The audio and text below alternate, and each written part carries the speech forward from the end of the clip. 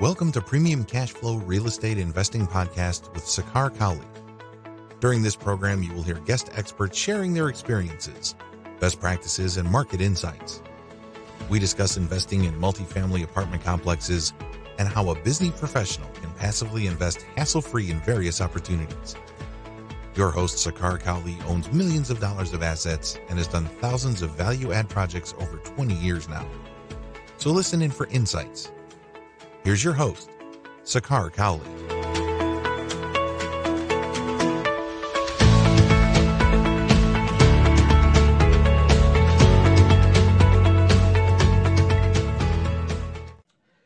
Welcome to another edition of Premium Cash Flow Podcast.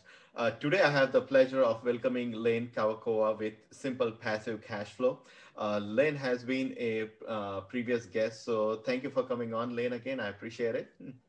Yeah, thanks for having me. Awesome.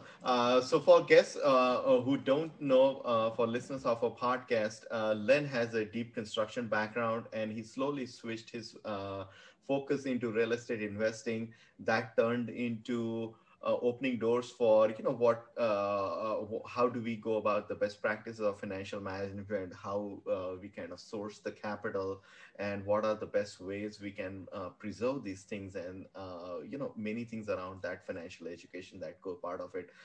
He has his own coaching program as well. He regularly is a speaker in conferences along with his many students. He is a big educator in the space as well.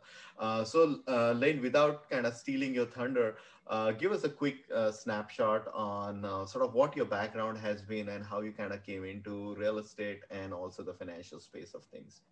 Yeah, so I started investing in 2009 with a single family home rental. I grew that to 11 rentals in 2015, when then I started to investing more like an accredited investor. Sure. In multifamily, mobile home parks, office space.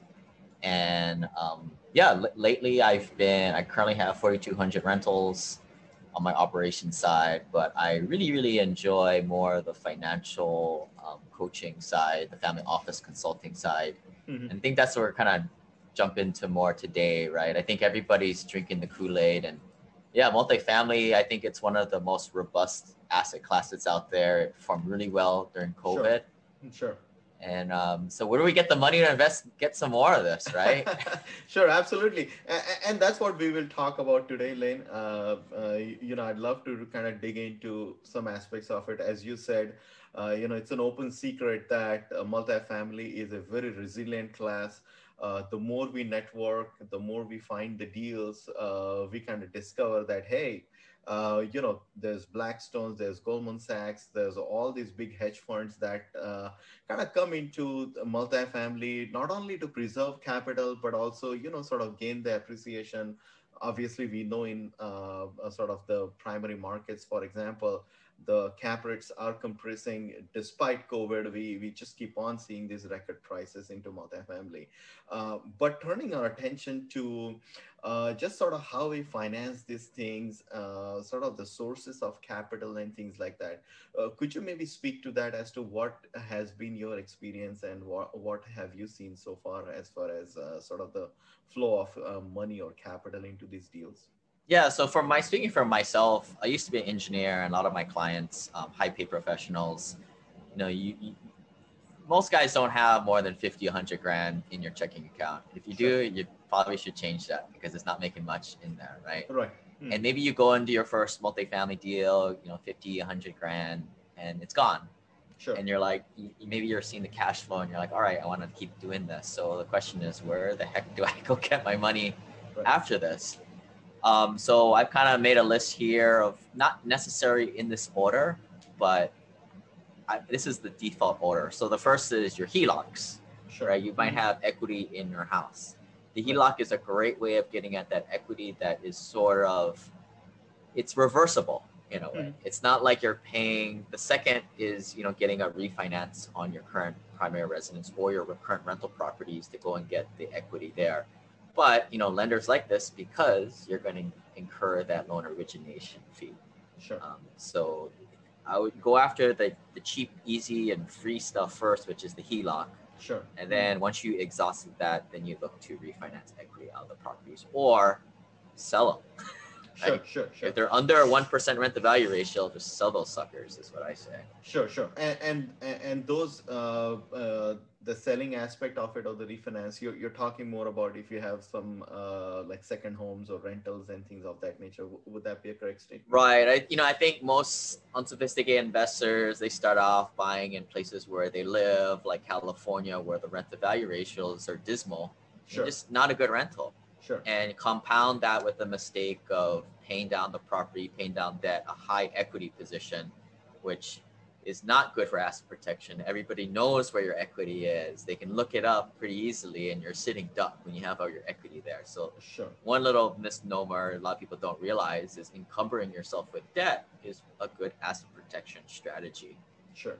So that's a nugget in itself. Is that I mean, for a lot of listeners who may not know, it's so easy to look up the sort of the tax records, who owns the property, what they paid, and figure out okay, what what they may be owning and all that. And to your second part about hey, just keep the debt on the property so that nobody feels that hey, this guy has so much equity built in it. Would that be correct, Lane? right, because that bank's got that first lien. Now, Absolutely. what happens in a lawsuit? I can't say, I'm not a lawyer, right? But Sure. to me, it makes very logical sense that at least encumbering yourself with the debt Sure. helps. Absolutely. But you shouldn't have paid off properties, right? Or just take something as simple as a rental property. Sure. When I was buying turnkey rentals, I was making 30% returns on my money in the first Sure. year. But as the property appreciates, the tenant pays down my mortgage, my equity position goes up. A Sure. good thing, but unfortunately, my return on equity goes down as the years go by. So everybody should go look at their properties. How much equity is sitting in there? How much are they making? Taking how much you're making divided by the equity, and that's your return on equity. Sure. Likely, if you've owned it for more than 5 years, you're under 10%. If you've Right. got a paid off property, you're probably barely making 1 or 2%. You're probably better off in a savings bond with that much headaches and liability that you're Sure. taking on. Sure. Sure. So this is something that investors should be looking at their portfolio and kind of constantly pruning it, getting rid of the pain in the butt assets, and seeing where their equity is to reharvest it and get it re-leveraged, possibly in multifamily, right? Sure. Absolutely. Yeah. So good. So, good. so we move on to equities and stocks, right? That is a place where people store wealth. Ideally, it's nice to go after the non-qualified retirement stuff first to sell that, and then lastly, retirement funds is always kind of a big.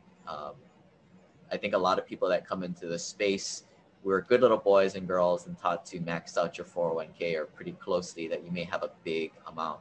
But just know when you take out money before the certain retirement age, I don't know, whatever it is, 60 or 70 years old, you're going to have to pay that 10% early withdrawal penalty, which don't freak out. I know a lot of people who are good boys and girls don't like to pay penalties, but do Right. the math. 10% is nothing, right? I mean, you should be able to recoup that in about a year.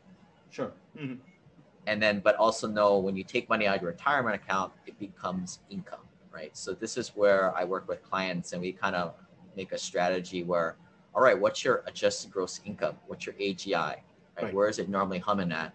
Because when you take money out of that stuff, now it's going to bump that up. Or if you sell equities or your stocks, it's going to show up as income. And we need to manage that. Right. So right. if people go to the 2021 tax brackets, they can look up where they fall on the AGI schedule. I would suggest staying under the general rule that I kind of follow and I advise clients is around that 32% range. If you can stay under there, you're doing pretty good. So that means for a couple married filed jointly, that's staying below $330,000 is sort of the sweet spot. So a lot of my high net worth doctor clients that are making $600, I know it's all boohoo for them. We all feel sorry for them. We try and get that down. But if you're, W-2 working guy, you and your spouse make 150 grand a year, maybe you take out $180,000 out of your retirement, leak it out slowly every year. So it takes you right up to that highest tax bracket. If you go over, it's cool. But, that's kind of the game theory right here, right? Sure. Got it. So speaking of this then, how do we kind of preserve that? Like, what would you say that, let's say someone has taken the money out of the retirement account and is possibly incurring that 10% penalty, as you say, right? What do you advise in terms of the sources or means where they should invest? What would be some of the sort of the, block and tackle strategies around that, investing that money there? Yeah, so I'm not a legal attorney or anything like that, but Sure. I do see best practices amongst investors. Mhm, And depending on where you're, let's just first say if your net worth is under $1 million, mhm. let's be honest, one of the best asset protection strategies is being broke, which is Sure. you're not big target, right? Right, So right. one of the Absolutely. biggest mistakes I see guys under that threshold is they're getting all these fancy entities and just stacking LLCs on top of each other at $100,000 a piece and a pain in the butt to manage. Um, Now, kind of, I think most people that listen are higher net worth, and then it would make sense to definitely use a Wyoming LLC, and maybe in combination with another LLC to sort of silo these assets. Mhm. Now, you start to get into more advanced strategies such as irrevocable trust, equity stripping, or other methods that are a little bit more exotic. But depending on where your net worth is, and especially if you have a high paid or high liability profession, you may want to start implementing those types of things. But it depends what you got to lose, right? And how much. I usually get a sense of like, kind of what's the energy of this client, right? They're kind of freaked out kind of person, Mhm. right? Well, we'll entity up, right? But if they less than $500,000 net worth, Mhm. it's like, dude, just chill out, right? Right, right, right. Don't don't get sold a horse carriage, 20-inch rims, everything, right? Right, right, right. Now, Lane, in terms of concrete, let's say investment assets, right? So, would you advise them to maybe perhaps go into multifamily or self-storage or any other asset class for that matter? What would that look like as far as core investments go? I mean, I can't give legal, financial, legal, or Sure. tax advice, No, right? But I'll tell you what I'm doing, man. I mean, I like multifamily. I like the realm of workforce housing, sure. right? Hmm. To me, it makes sense. There's a growing population in America, especially on the lower end side, Sure. right, with immigration, and we need. I mean, there's need for good value housing, right? Not on the low end, not doing a slumlord, not being on the high end luxury stuff. Right. I think rents between $700 to $1,200. I Hmm. think that's where you want to be in the right markets, Sure. emerging markets too. So I would say 80% of my portfolio is somewhat based off going after that avatar, that the working class blue collar person, paying $700 to 900, whether that be apartments, mobile home parks. Um, Most of it's apartments, right? Got it. But I think that's who I'm going after. I'm not a huge fan of self storage. Sure. Sure. Yeah, No, I mean there's a I think a liking for each asset class. I'm sure there's a fan following for each one of them. I mean, you have investors, you have lead sponsors in each asset class that as to, and they have their own reasons as to why they kind of go after that. So that's for a point perfectly well taken, right?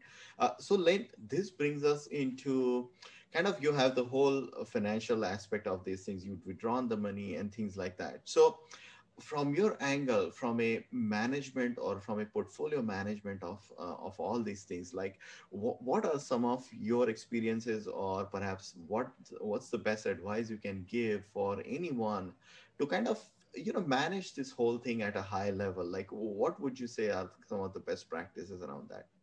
well, I mean, I think if people have heard the term family office, it's Hmm. for families that are $100 million net worth and above. Hmm. Likely the person's listening doesn't have $100 million. Therefore, you cannot afford a family Sure. office consultant. Right. So to me, the best way is to surround yourself with accredited passive investors, kind of mastermind on this stuff, right? Like, Sure. bonus depreciation wasn't here before 2017-16, right? It wasn't a thing. Right. That was before that. The best thing you had was 1031 exchanges, and when bonus depreciation came out, 1031s were obsolete. Sure. And things will change here, right? I mean, it'll Sure. change every 2 years, right? As Right, right, presidents right. change out, Senate changes out.